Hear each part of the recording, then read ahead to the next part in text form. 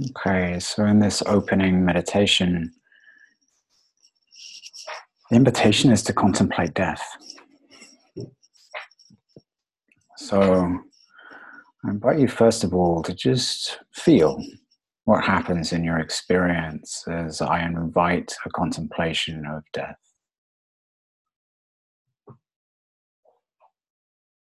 Is there contraction? Is there ease?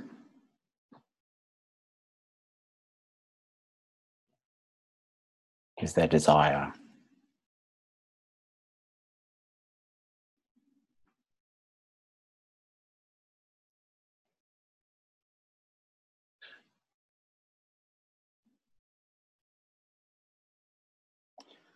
And just bring into your awareness, how do you feel about your own death? Your own inevitable death?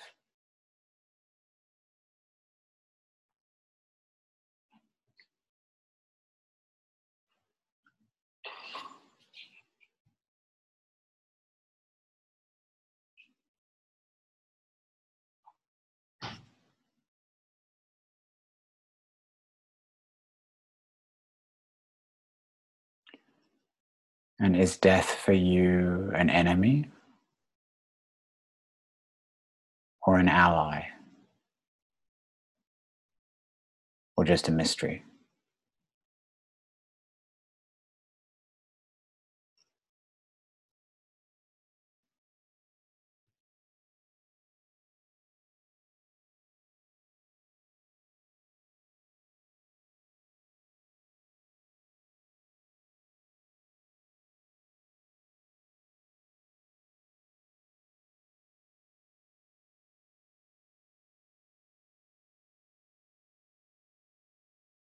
And just feel, how willing are you to offer up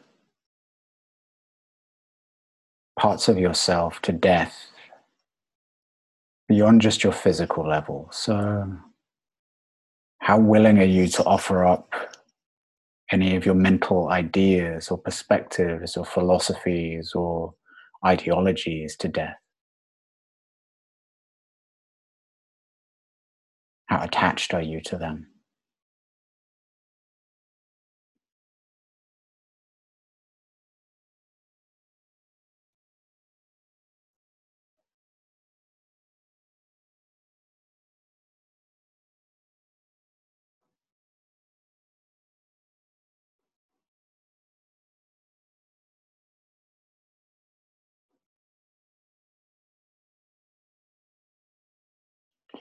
And then feel into the emotional level. How willing are you to offer up emotionally driven patterns of behavior to death?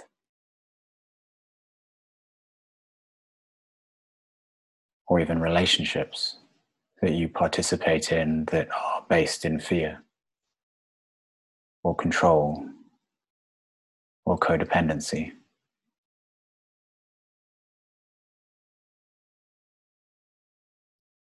Just do a little scan of your emotional life and just feel, is there anything there that actually is not truly and deeply serving your soul that you could offer up to death? How does that feel?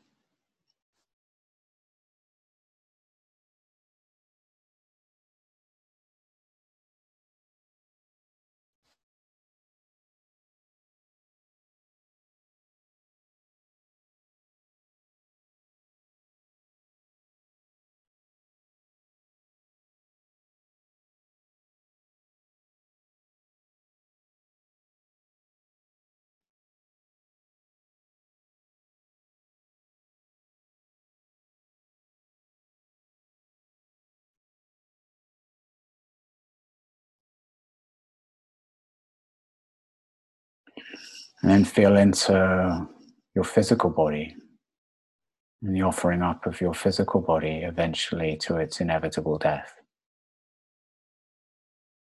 The death of its energies, death of its organs, the death of its cells,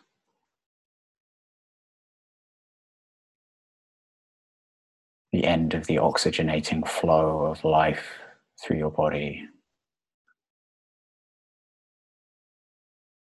How does that feel?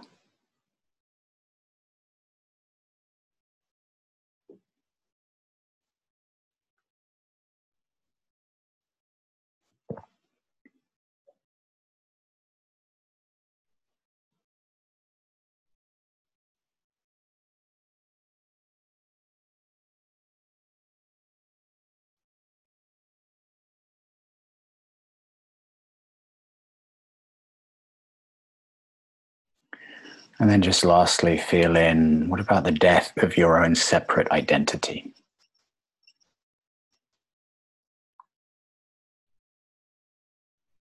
How does that feel? If there were a force of life and death that moved through the core of your being and actually stripped away your sense of your own personal, individual identity,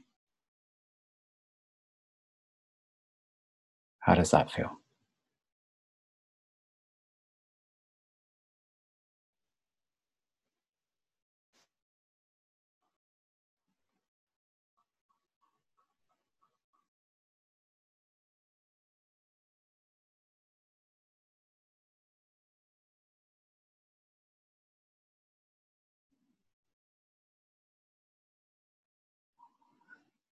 And then just to close, what would it take for you to see death as an ally, as a friend, more deeply than you currently do? What would you need to let go of?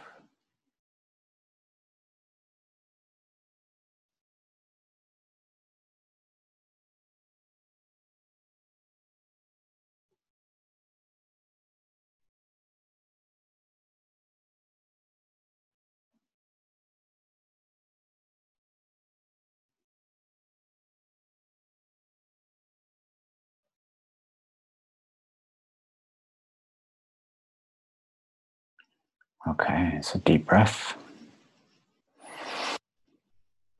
You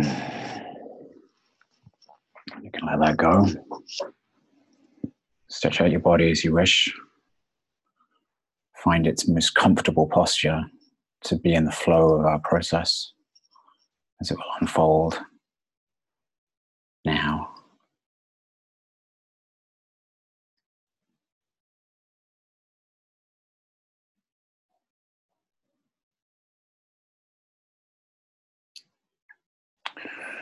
Okay, folks, so the transmission today, you've heard me witter on and on and on about how these transmissions are focused on 3 streams, which are all expressions of one thing. We have the first ray stream of leadership and first ray energy, will, power. We have the second ray stream, love, wisdom, focused on the process of group initiation. All of these being the mass big changes that we can expect that DK says we can expect to see over the next 10 years or so. So a transformation in the first line in terms of global leadership. And the second line, the mass initiation of humanity in groups, and the revelation of the soul as a normal part of human experience and a whole update of our consciousness. And in the third group, the revelation of the divinity of matter, discoveries in matter, a deeper connection, and a healing of our relationship with the environment and the earth, all of these being 3 expressions of one thing, which is the transmission from cosmic levels that's happening into the earth at this time of the energy of freedom, the energy that's actually at the core of the entire earth process and that's coming through Shambhala. So that today we're back on the first ray line.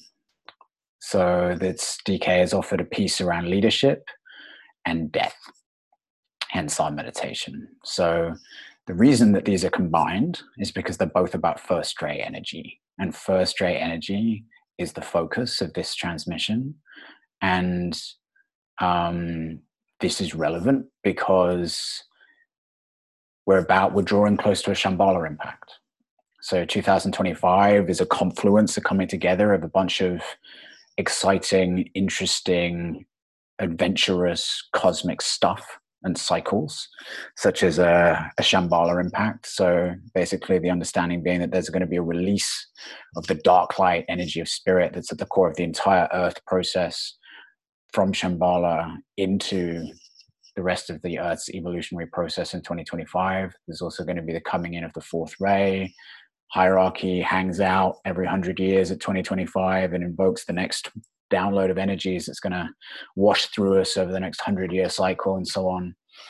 Bunch of stuff is going down, which is understood to have a major impact on our evolutionary process. And the current crisis being the beginning of huge shifts that will involve the coming out of the planetary soul over the next 10 years. So first ray energy is not like love and light, fluffy energy. You know, like we are accustomed within our contemporary spiritual scene to aspire and seek to grow like plants towards the sun, towards greater light and to greater love. And that is the flowering of our souls. And at the same time, there's other energies in the game. And first ray energy is the energy of life and death. And it is life and death because it is actually the energy of life in its most ecstatic and free form. And that ecstatic, total free nature of the life force produces purification, vivification, and the shattering and death to the forms that it passes through. And there's a whole piece in these teachings around get ready, right? And learn to work with this stuff constructively. Prepare yourself, because Shambhala energy is primarily first ray energy, although it's second ray and third ray too in a way, but it's the major first ray center on the planet. And that energy speeds up evolution. It speeds up your evolution. It speeds up my evolution. It sped up our collective evolution. DK, as you heard me talk about last time, has gone through this whole thing of like, look, all this stuff that happened last century, the Second World War, the formation of the UN, the civil rights movement, the women's liberation movement, the anti-war movement, the discoveries of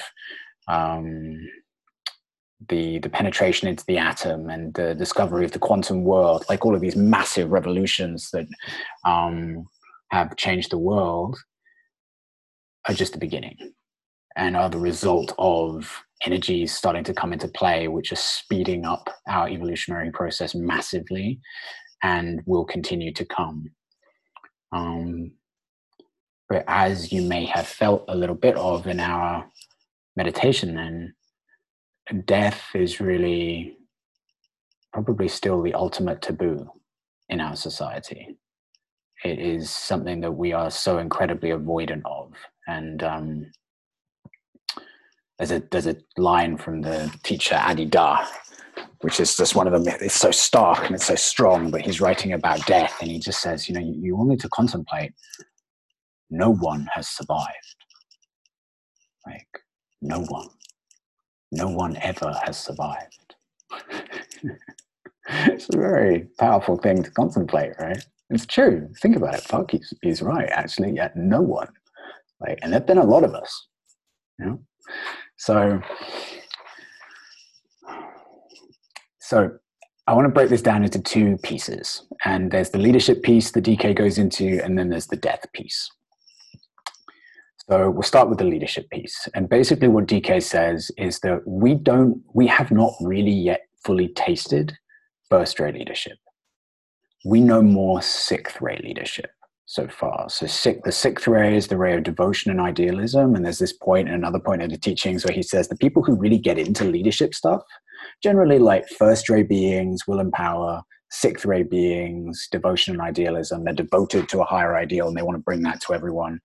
Or seventh ray beings, they're just in it for the organizational updating of the structures the way they want to have it, right?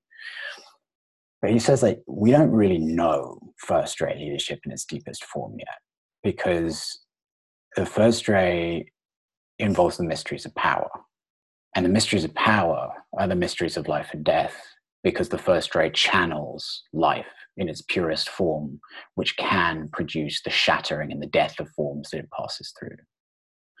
So he starts the transmission off with this story of, he's contrasting, he says there's a story of the Master Moria. And the Master Moria is the first ray master in this tradition, about him having been, had a carpet made for him, and a very elaborate, beautiful carpet. And the carpet's brought to him, and he inspects the carpet, and he sees one thread that's out of place. And he sends the carpet back. And DK contrasts this with the tradition within, I believe it's in China, of when they make beautiful, elaborate carpets, they will always deliberately have one error in the design. And the reason they will always deliberately have one error in the design is to represent that nothing is perfect. Right? That there's a crack in everything, and that's how the light gets in. So DK goes into a thing around purity here. And the piece around purity is the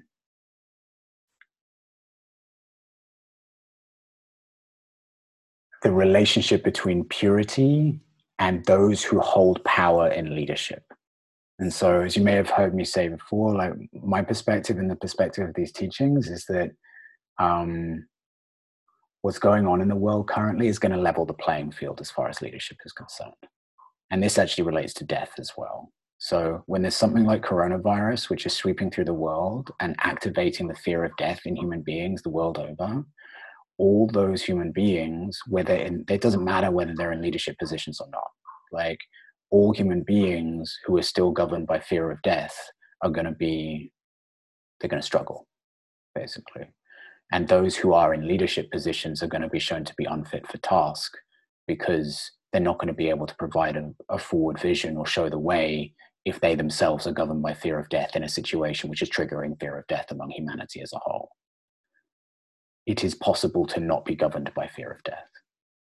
And to not be governed by fear of death, we must have our anchor in something that does not die. So part of what the externalization of the planetary soul process is, in other terms, is the linking up of the etheric levels of the cosmic physical plane that we're all doing our thing on, which is where hierarchy and Shambhala dwell, in the deathless state of being anchored in soul and spirit, and the physical levels, the physical levels, the body of the planetary soul, which is where human culture lives. And it's the linking up of these so that they are bridged rather than they're split. And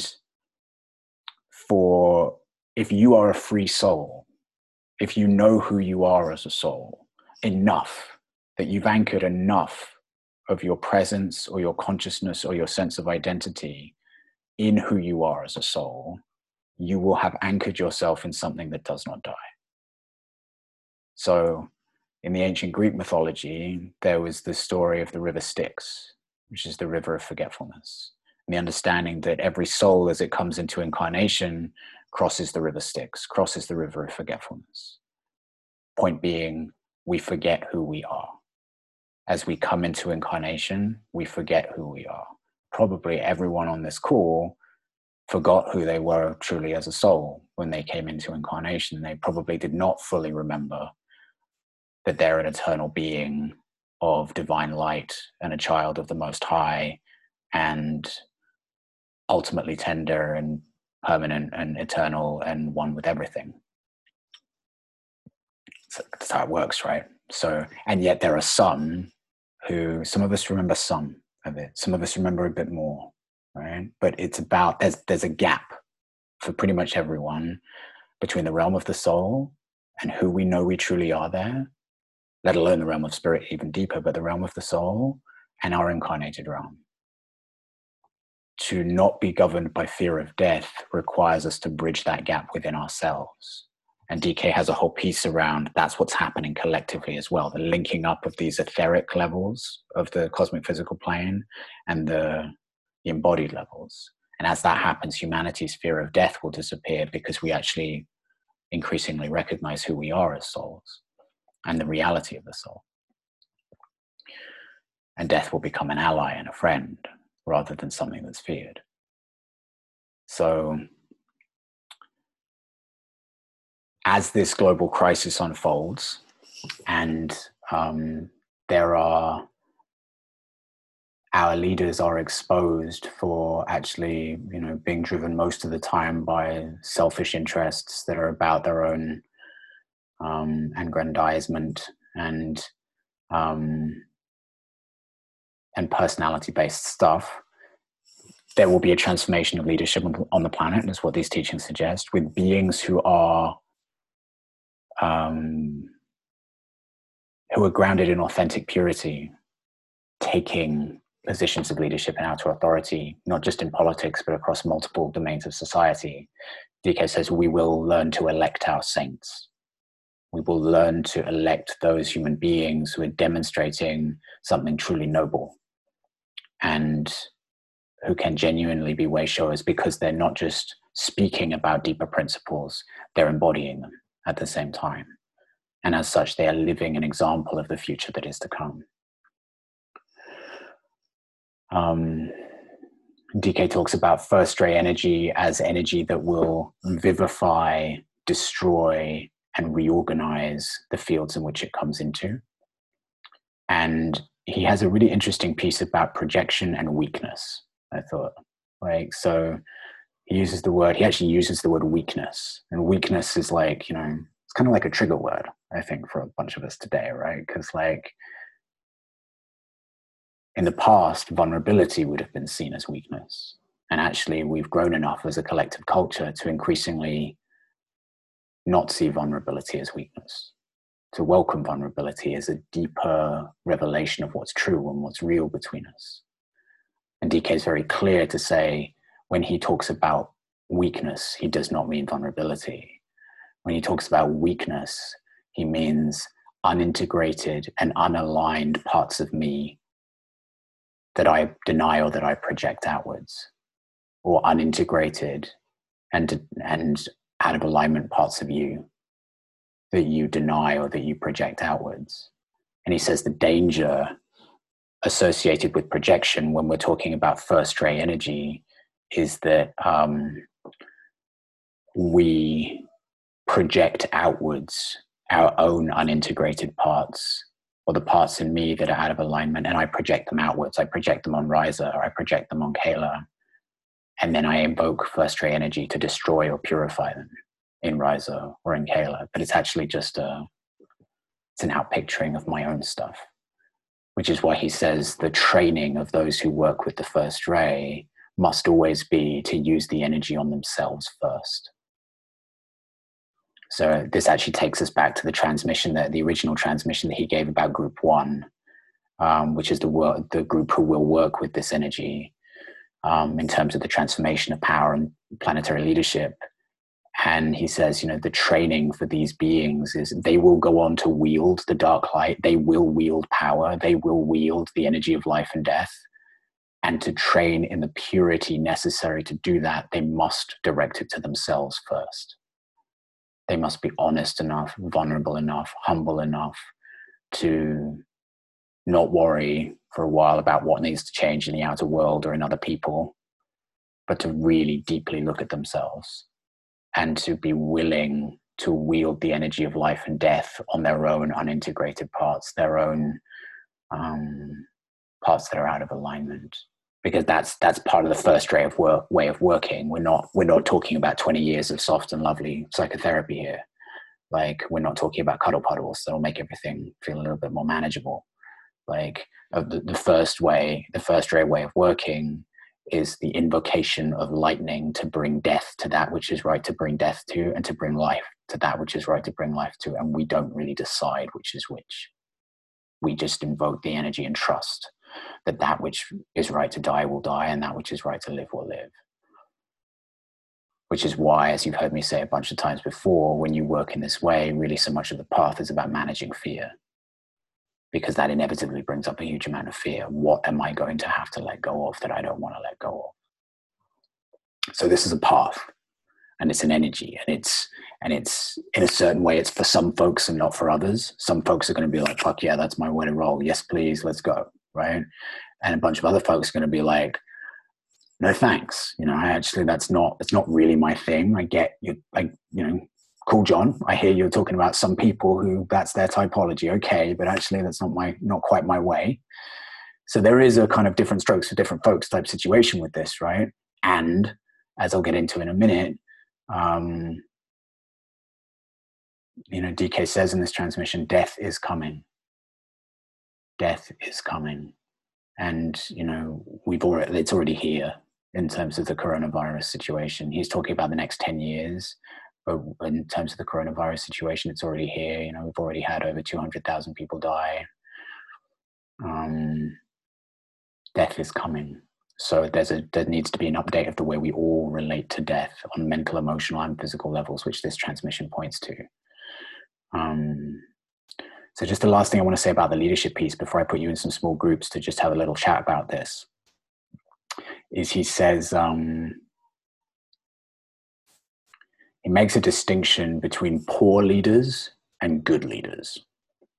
And he says, poor leaders are those who accept weakness in themselves as inevitable and demand higher standards of those that they lead. And leaders of real depth, he says, refuse to accept those areas of weakness in themselves. And at the same time, they accept weakness in others whilst also inspiring them. So I want to just remind you there that when he's talking about weakness, he's talking about the parts in me and the parts in you that are out of alignment, that are not actually in truth. If there's something in me that I'm denying and I'm telling you it's something else, or I'm actually just not even telling myself the truth about that part of me. Or if I'm actually telling you that there's a real fucking problem with the way you're showing up around this again and again and again, but actually I'm really just pointing out something that isn't resolved in me, that's not authentic vulnerability. Like that's what he's talking about as weakness. So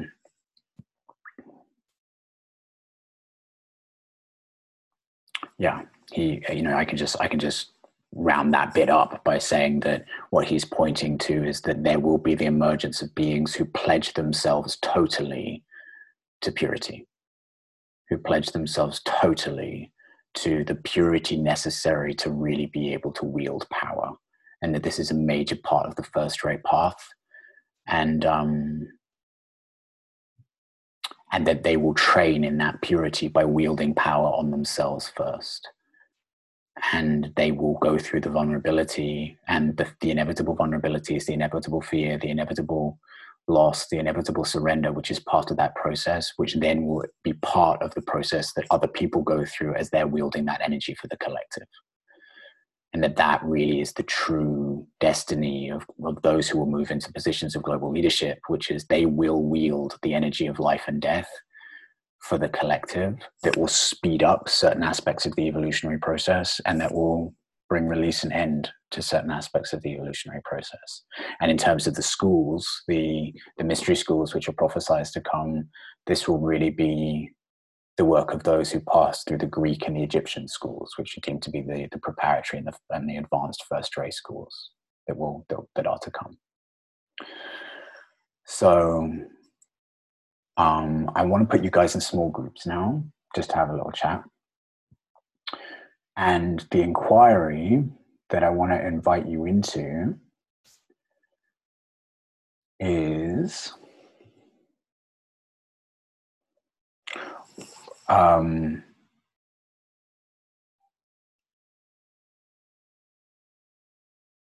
what is your relationship to power? Oh, wait, give me a minute to really formulate this.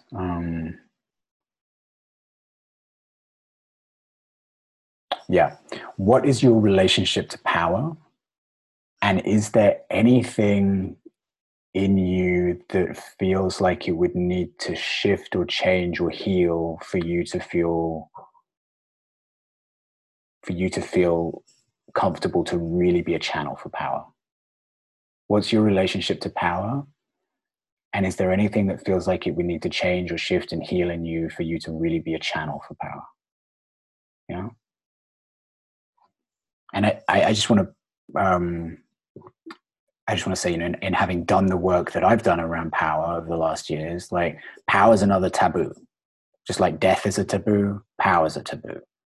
And, power brings up a lot of charge for people. Like some people just think power is bad and we don't want anything to fucking do with power. Some people suggest that some people in the world have power and they're probably 10 of them, white old guys sitting in a room somewhere controlling everything, and the rest of us have no power, right? Some of us want to get revolutionary and take power back right fucking now, let's go. Yeah. Some people just make power bad. Like power's bad. Yeah, we shouldn't even go there. And some people don't even want to talk about it. Some people just get charged about even the topic. It's just like, why would we go there? Power is not where, the really good conversations are at. So there's a lot of charge around power, right? And that's makes sense. We've got a lot of examples of power being wielded in ways which are self-interested, personality-based, exploitative, dominating, where people are fucking over other human beings, yeah, or the planet or the earth. We've got abundant examples of that. And because of that, a lot of people don't have any differentiation between that and power itself. There's was it Machiavellian quote or something, which is like absolute power corrupts absolutely. Yeah. So it's like, what's that saying? It's saying there can be no real power in a situation without there also being corruption. Do you believe that? Is that true? Yeah. So the inquiry is, what's your relationship to power? And is there anything that feels like it needs to shift or change and heal in you in order for you to really be a channel for power? So I'm going to put you in the rooms, and don't worry, I've got you all. You will not be lost in cyber purgatory. We'll bring you back, and you'll get little instructions in your triads. You're going to go into threes, and you're going to share 2 minutes each. Okay.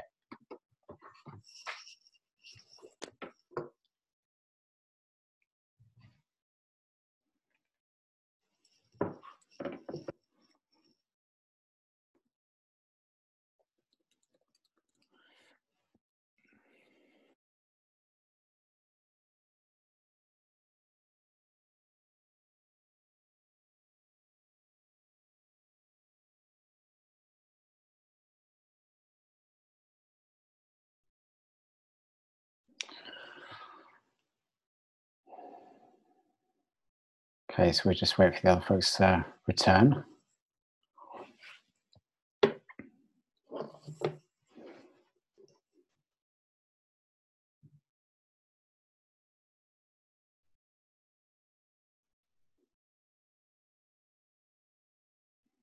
Obviously, still deep in it.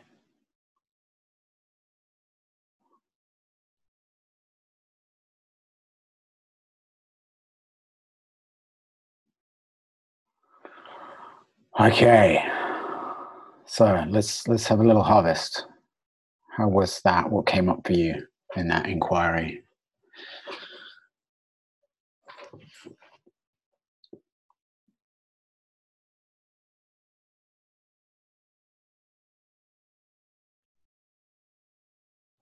Who here is ready to be a channel for absolute power?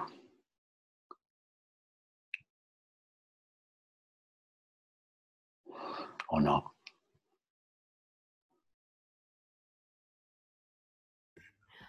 Hey. Hey, Katja. What came up for me is that power is closely related to responsibility and initiation, and that can't be not done. And I see it, and it has to be done. That's the power for me. Nice, thank you.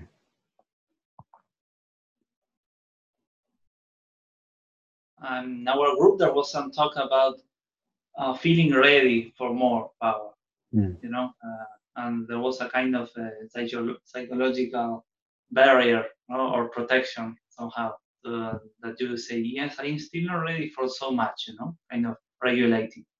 And probably in some point there will be like an expansion and full acceptance. But there is that time in which you believe you can manage it and you can somehow put a limit, so as to protect yourself, perhaps. More an open thought than like a statement. Thank you. Just show of hands, who here has ever had an experience that there's been more power moving through their system than they could handle? Yeah. So that's a piece with this. Anyone else? Actually, towards that, what you just said, John, with more power than you can handle or your system can handle, that was just what I was thinking before you said it. I'm experiencing something like that, like the last 2 days and today, and it's amazing how the body is just so hyper intelligent, but it's really needing to tune in to that high voltage, and it's very fascinating for me to experience that again and again, like on a different level, to connect deeper to figuring out, what's that kind of pain and what that wants to show, and to transfigurate, or how you call it? Transfigure that. Thanks for that. Yeah. You made me unmute my mic. Thank you. Anyone else? I know I'm definitely hiding behind it. It's like yeah, we know we can do this. We're just playing the game of hide and seek and stuff. Yeah. But the barrier or the way or the thing for me is always about the anchorage. So the base, my feet, the ground, all of that has to be really strong and stable and anchored in order for this to be a channel. So yeah. Thank you. I've been feeling kind of this what you said about the sense of like too much power in the system on and off the last few weeks, and like it feels like I've felt called forth by this crisis, sensing that it's the beginning of something. And it, as we were sharing in the small group, this image came to me that it feels like power that's coming in is the bridge from where I am to the vision that I can sense, but it feels distant still. Yeah, thank you. Yeah. So I'm often amazed how when power moves through me, it may charge up a field around, and so that the evolution of people goes faster, but at the same time it may take my deepest weakness and amplify it so much that I'm actually on my knees all the time, and I don't sleep, I eat like shit, I can start doing all kinds of crazy things, while at the same time it speeds up whatever is going on with people around me, and I am at my worst personally, at my totally worst. And so then there is a process of healing this weakness that's blown out of proportion and kind of even can bring me to the brink of survival time after time. That's a valuable sharing. Thank you. Yeah, it's said in these teachings that when power comes, it will empower. So it empowers whatever's there, and that can be our personality stuff or our wounds or our challenges, or it can be our soul, and it's said that actually hierarchy has spent the last 2 centuries preparing human consciousness and raising human consciousness because they knew power was coming. Basically, they knew. I mean, imagine that. Imagine being in that position of being like one of the great tribe of awakened souls on the planet, who's basically completed the path as a human being and is now operating from behind the scenes, deeper than karmic necessity, but as a servant of the cosmic evolutionary process here. And you know, because you're plugged into the vast time cycles that we're a part of, power's coming. You know that actually, just because the heavens move the way they do, when we ramp around to the year 2000 and then 2012, and basically this whole period between 2000 and 2050 or so, where it's understood that astrologically there's an intersection between the plane of our solar system and the plane of the galaxy, which basically links us up with the energy of the galactic center, which is the cosmic Shambhala. It's like the cosmic source of power. They knew that's coming. So like, it's like knowing the kind of astrological, super spiritual weather forecast that's unfolding over centuries. It's like, right, we've got some prep work to do if this isn't going to go bad. Yeah. Because actually what could get really deeply empowered here is human materialism and human ego and human exploitation and domination of the earth and each other. That's what could happen. So game on. Yeah, as far as like the raising of human consciousness over the last 2 centuries to hopefully get to a point where we can choose under the impress of that power to live from soul and love, which is what we understand is happening now. Riza. Ever since True Power in December, the words purification and integration have ringed in my head. And what all that you said about the teachings and about the power before the small groups resonated very deeply and resonates still very deeply within me. And I feel that I need to integrate my personality deeper so that I can actually hold that power. And I'm and hold that power in order to be a leader for others. And at the same time, right now, I am using that power to clean myself. And it is burning and it is fiery and it is painful. And I'm actually really much enjoying it at the same time because it is what I have been waiting for so long. Yeah, thank you. DK says in the very first transmission that he gives, he describes the work of these 3 groups, and in relation to the work of those who work with first ray energy, he says it will be a most strenuous work. Something along those lines. He says it will be strenuous, hard work. And he says that the spirit of sacrifice in those beings will need to be very strong, because their willingness to offer up themselves and their own process as a sacrifice to the deeper process needs to be there for them to even be willing or interested to play that game. So I'm going to move on. And I just want to name, like, in terms of the transformation of leadership, what this points to, like, I really like the fact that the word leader in the scientific definition of the word leader, or the word leader in meteorology, refers to a stream of plasma in a thunderstorm that channels lightning. That's what a leader is. It's a stream of plasma in a thunderstorm that channels lightning. Yeah.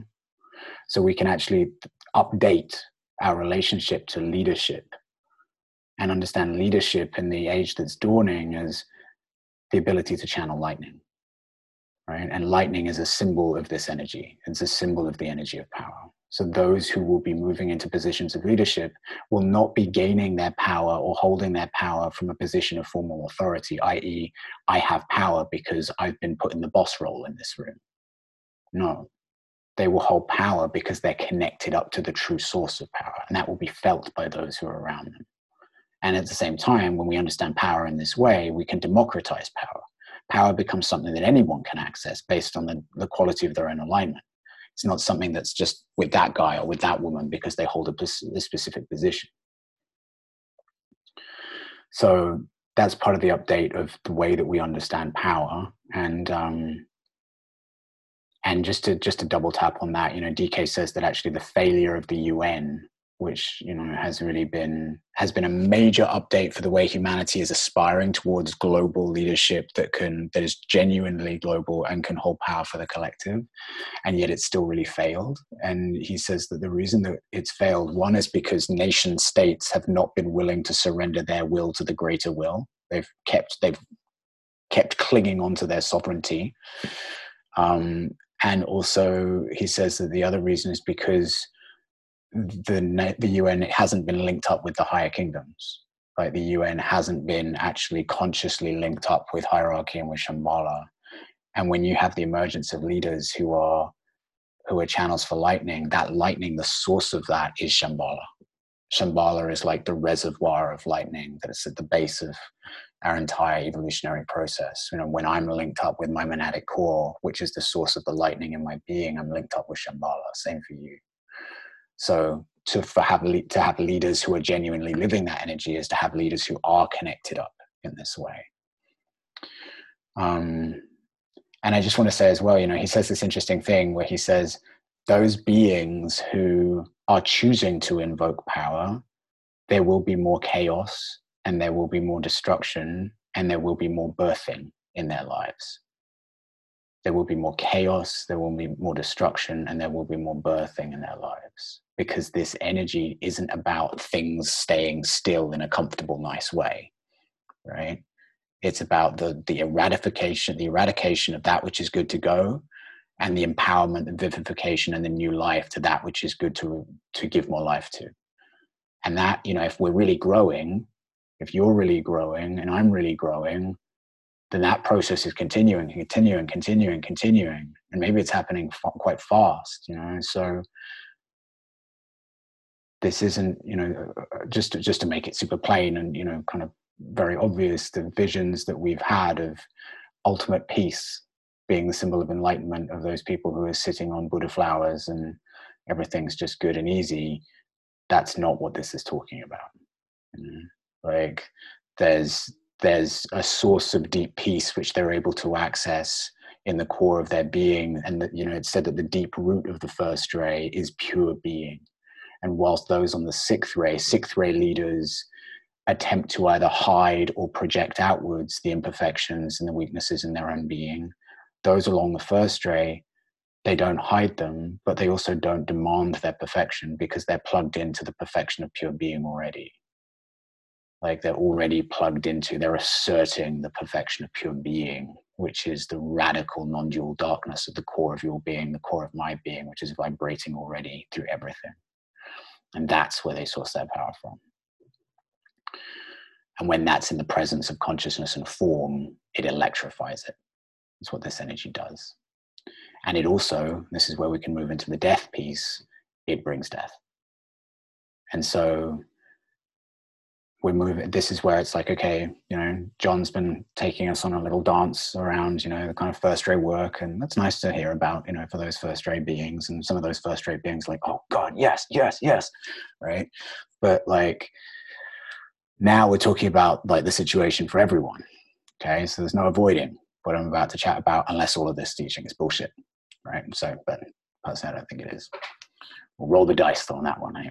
So, he's making the point that death is coming for the collective, and this is a part of every Shambhala impact, because every Shambhala impact is a release of the energy of life and death into humanity and the rest of the planetary life. And that happened in 1925. It's understood to have also happened in 1945, the year 2000 as well. The next one is 2025. And he says that the release of the Shambhala impact into humanity in 1925, you know, I mentioned a bunch of stuff that it was responsible for. He says, you know, the rise of the UN, massive shifts in humanity's consciousness, you know, like the civil rights movement, anti-war movement, like women get the vote, you know, penetration into the mysteries of matter. But he also says it was responsible for the mass death that happened in the Second World War. He says the Second World War itself was a flowering of karmic stuff that was yet to be processed by humanity. and the mass death that happened in the Second World War was a result of the Shambhala impact. As anyone who has worked with this energy will know, I've learned this with myself. Like I've had to confront my previously idealistic and naive perspectives that if I really invoke this energy into my system, then, oh yeah, what's going to happen is I'm just going to have more of that energy and I'm just going to live from that. Whereas actually it's not really what happens first of all. What happens first of all is if that energy really comes, and if you're serious, it will come, it will then bring to the surface the blocks in your system, first of all, to it being able to really express freely. And those blocks may actually be very difficult to face. Then you may go through a deep process of suffering and challenge for a while as you work through the karmic stuff you need to work with in order to really then be free to have a deeper level of voltage move through you. So that's, you know, what we can expect first. And he suggested the Second World War is a good example of that there were like major blocks that needed to be faced for things to be able to go forward more freely. So, but he also suggests that the reason that there was such death that happened in the way it did with the Second World War is because the energy came from Shambhala directly into humanity without passing through hierarchy first. So remember, like we have like these three major planetary centers, which are also, these are like understood to be the crown chakra of the planet, the heart chakra of the planet, and the throat chakra of the planet. So humanity is understood to embody the throat chakra of the being of the earth, the planetary logos of the earth. Hierarchy is understood to embody the heart chakra of the planetary logos, the being of the earth. Shambhala is understood to embody the crown chakra, right? And there are other chakras, other kingdoms of nature and so on form the other chakras of the being. But so he says that the passage of the energy from Shambhala straight into humanity without passing through hierarchy first, and what that means is without passing through the center of planetary love and consciousness first, because hierarchy is where beings who are truly anchored in love and consciousness reside, right? So without passing through the sphere of planetary love and consciousness first resulted in death that actually seemed pretty fucking brutal, yeah? And he says that death is coming again, but this time it will pass through hierarchy. And what that means is that the death that's coming will be connected to love and consciousness. So I don't really know what this means, to be honest, guys, right? Like one option is that he's talking about coronavirus and he's pointing to the fact that there's already been over 200,000 people who've died. And he's saying that's going to continue and that's not an unreasonable projection. You know, that seems pretty obvious. We all seem to be aware there's going to be a lot more people who die. Another option is that there will be other things that come, that there will be other events that come. And he says, this is kind of telling, he says,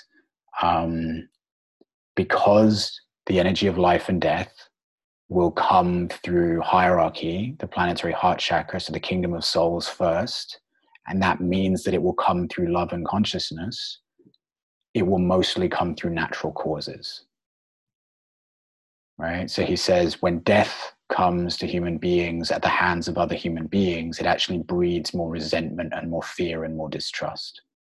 And that's not the point of the death that will come. He says it will mostly come from natural causes in a way that will actually bring more unity to humanity, right? He also says that there will be a wave of people who will foresee their own death. He says that actually, because it will, you know, you and I as souls form part of the kingdom of souls, which is hierarchy. So as death moves through, the energy of life and death moves through that sphere of life on the planet, it will move through. If I am to be offered up on the plate of death, then that there will be a trickle of awareness through my soul and into my awareness. Oh, it's my time. So he says that there will be a ripple, a wave of awareness that will move through human beings that the death is coming and that they are to die. And in a way which really touches me, I found this super poignant and like, all right. He says, the main obstacle to the externalization of the planetary soul is humanity's fear of death. And the death that's coming, because it will come through people's awareness, and people will have intuitive awareness from a deeper part of themselves that death is coming, and that as death comes and takes many people will have an intuitive sense of awareness to connection to the soul realm, which doesn't die. He says that the death that's coming will actually be a major contributor to the revelation of the soul in human culture as a whole. So this is a big piece, right, that he says is coming. You know, last week you heard me chat about like the 10 or so fucking crazy, massive things that he says are going to happen over the next 10 years. One of them is the revelation of the soul as a normal part of human experience. And in this transmission, he's saying that that will come through death.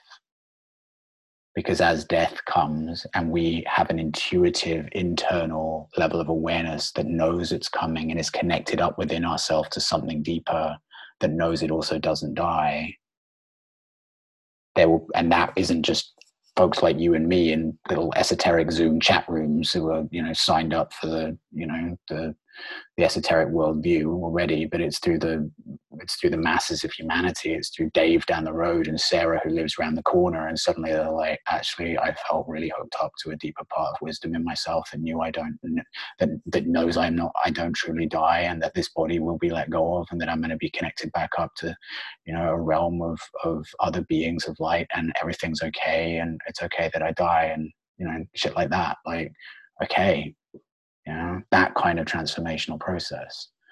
So yeah.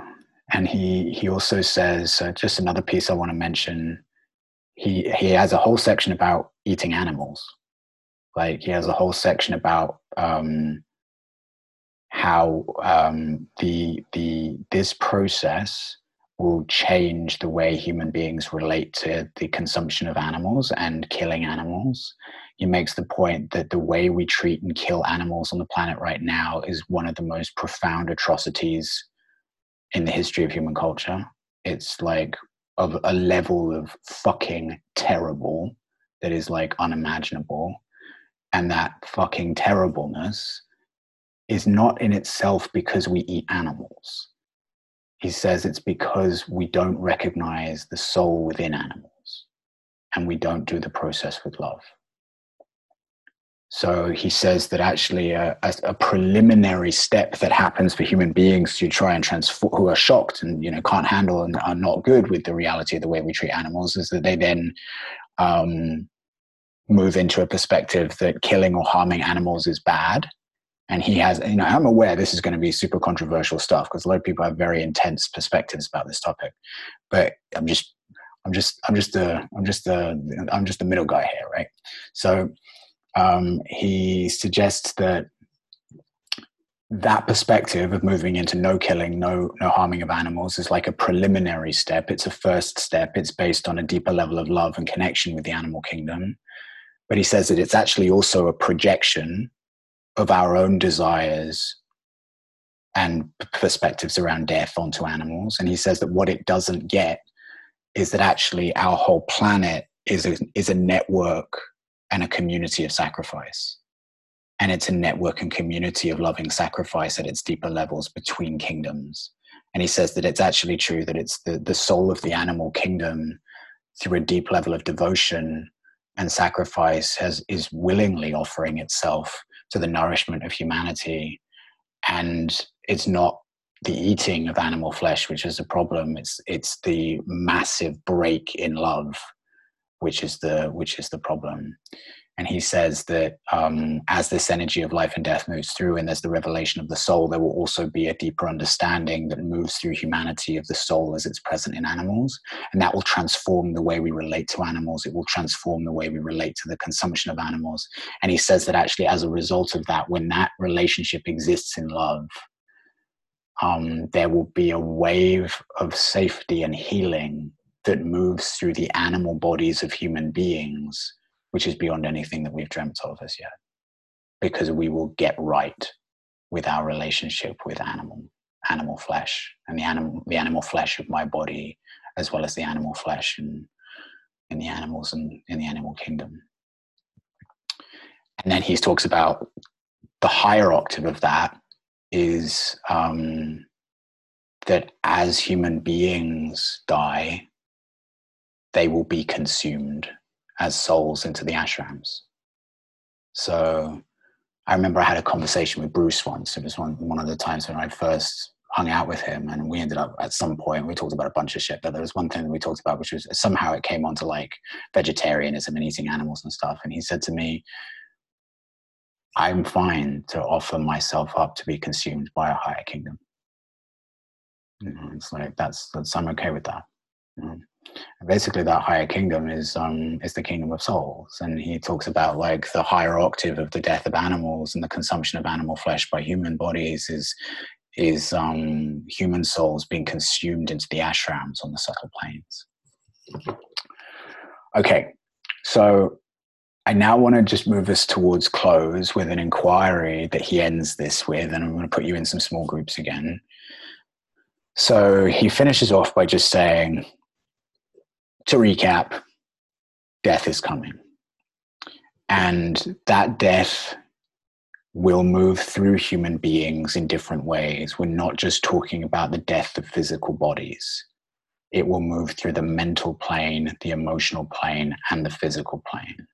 As it moves through the physical plane, yes, just the reality, it seems to be obvious from this teaching, is like, it would be good for us to prepare that our own death may come, or the death of those around us. This may be the reality in the body, the death on a bodily level. And there's the emotional level. And the emotional level is the death of behavioral and relationship patterns which are not supporting the evolution of our souls. Right? The death of emotional and behavioral patterns that are not supporting, and relationship patterns that are not supporting the evolution of our souls. And on the mental level, the death is great philosophies and perspectives and thought forms about what's true and real and what should be and who I am and who you are and what's right in human relationships and ... And he says actually really the deepest death that this can bring is the death of our sense of a separate identity. So these are the ways that he says death will come. And so I'd like to invite just another small group reflection. I'm going to put you back in the same small groups.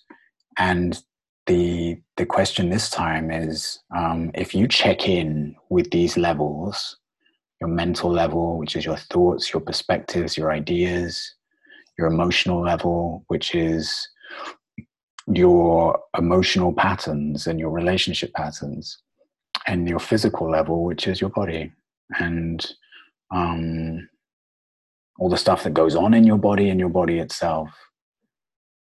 What are you willing to make available to death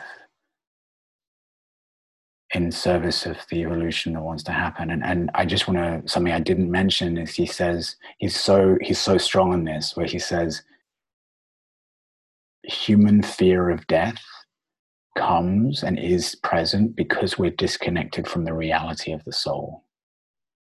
And as the reality of the soul dawns on us more, death will actually be seen as a friend.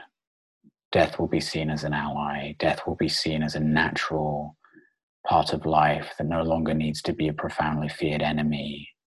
And, think about it. Like, one of the reasons that people fear death most deeply in themselves is like, well, fuck, what happens? What happens to me after that? But another reason that people fear death so deeply is the loss of their loved ones. But what if that wasn't the case? What if actually the gap between this realm and the soul realm was closed and wasn't there in such a way that when my beloved friend Aaron dies, I can still commune with his soul? And actually, I might even know his soul more deeply. Like, I might even know who this being is more deeply because that soul's been released from the body and has been able to fully link up with who it is beyond just one incarnation. But I don't lose that connection, even though his body has passed. There is a legitimate grief in terms of I would never see his body again. I'd never be able to hug his body again and hang out, sat next side to side with his body again. But there's also a dimension of this which is part of the wider passage of life and growth. So death as a friend is a big part of what he's inviting us into here. So the question, once again, in your small groups, what on your mental level of ideas and perspectives, on your emotional level of behavior patterns and relationship patterns, or on your physical level of your body, are you willing to offer up to death in service of the right evolution of soul and love that wants to happen through you? Okay, so I'll put you in your groups.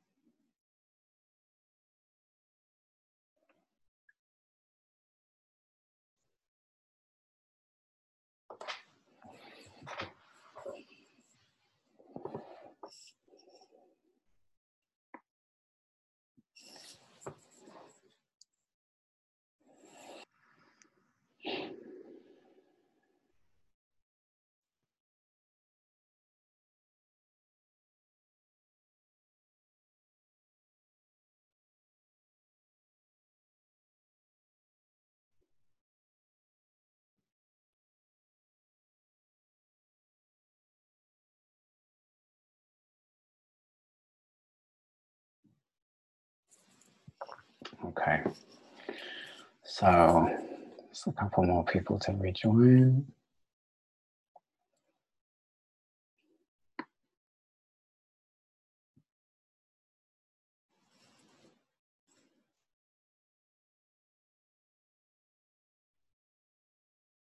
Okay. So let's just have a closing harvest. How was that? How was that for you?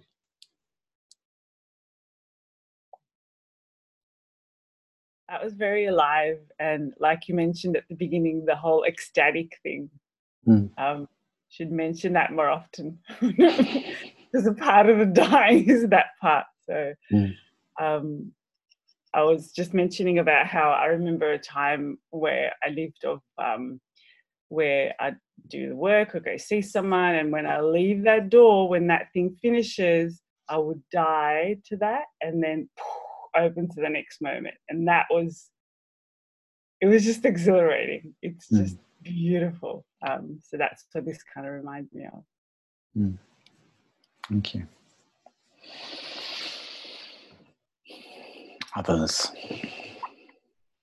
Yeah, I would like to share. So what came up for me is a lot around emotional attachments, and I was actually really surprised how accurate the whole process is, because I'm literally going to jump on a call where I'm going to bring like a conscious ending to something in like 5 minutes. So it's kind of like, it's very alive inside of me already. And I know I have been kind of like dragging those things along when I kind of like, I feel it's kind of like already dead, but I'm still trying to hold on to it. So yeah, just a really good reminder to bring more clarity into that. Show of hands, anybody else feel like they've been dragging around any dead bodies? Yeah. Yeah, it can happen. Anyone else? Yeah, I would like to share. I'm going through with this COVID thing. I've realized I was really happy with my life. I have to move from my city. I have to go and live somewhere else.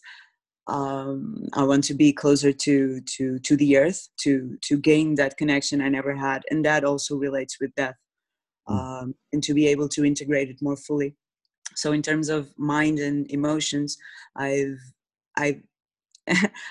last year I've shattered everything and started anew. So I'm not afraid of it and I embrace it. But on a physical level, I clench because I have a daughter, a 6-year-old daughter. and I'm afraid of dying without making her understand, to support her while I'm here, to make her understand that she is loved, and she's waking up now. And she is always loved, and all of this that I'm discovering right now, and I still haven't passed it on to her. So that's my yeah. Thank you. DK actually says, I should have said this, he says in this transmission that many of those who die will be souls who have already consented to their death and who are in a certain way already complete, at least from the soul perspective as far as the current incarnation is concerned. And he also says that, you know, and I want to avoid any kind of chosen people situation here, right? But like he says that death will not move through in the same way those who are in the flow of their soul evolution and the soul evolution of the planet. And that's where there's the distinction between the energy bringing death and the energy bringing more life. He actually says for many, there will be a strengthening of their immune systems. He talks about this a few times. He says like the vivification, the empowerment part of this energy will bring a strengthening of the human immune system in such a way that for many that will be an entirely different, you know, that will liberate them into greater participation with the planetary process. So that's the other side. There's more life and more death.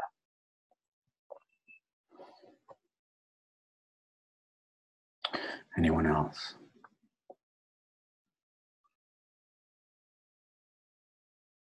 Yeah, when I tune into what scares me to give into death is that idea that the interconnectedness, my sense of separation, and linking up to a higher purpose, and this sense of like I'm not completely in control. It's pretty fucking scary.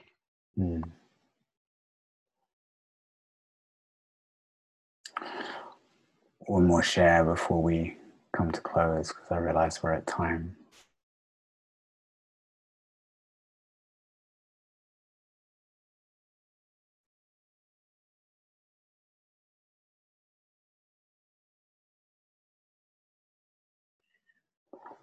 Going once, going twice, closed. Okay, cool. Well, good to be with you all. Thank you for this time.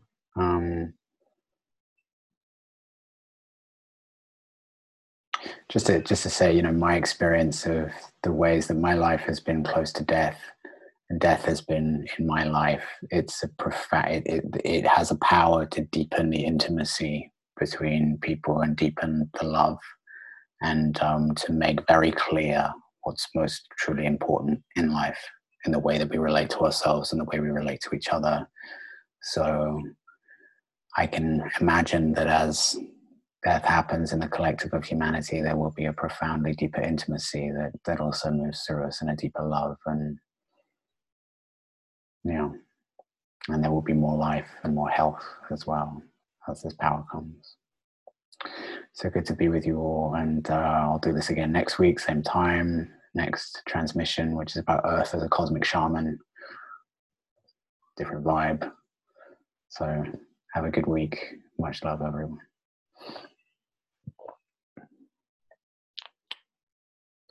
Bye. Bye.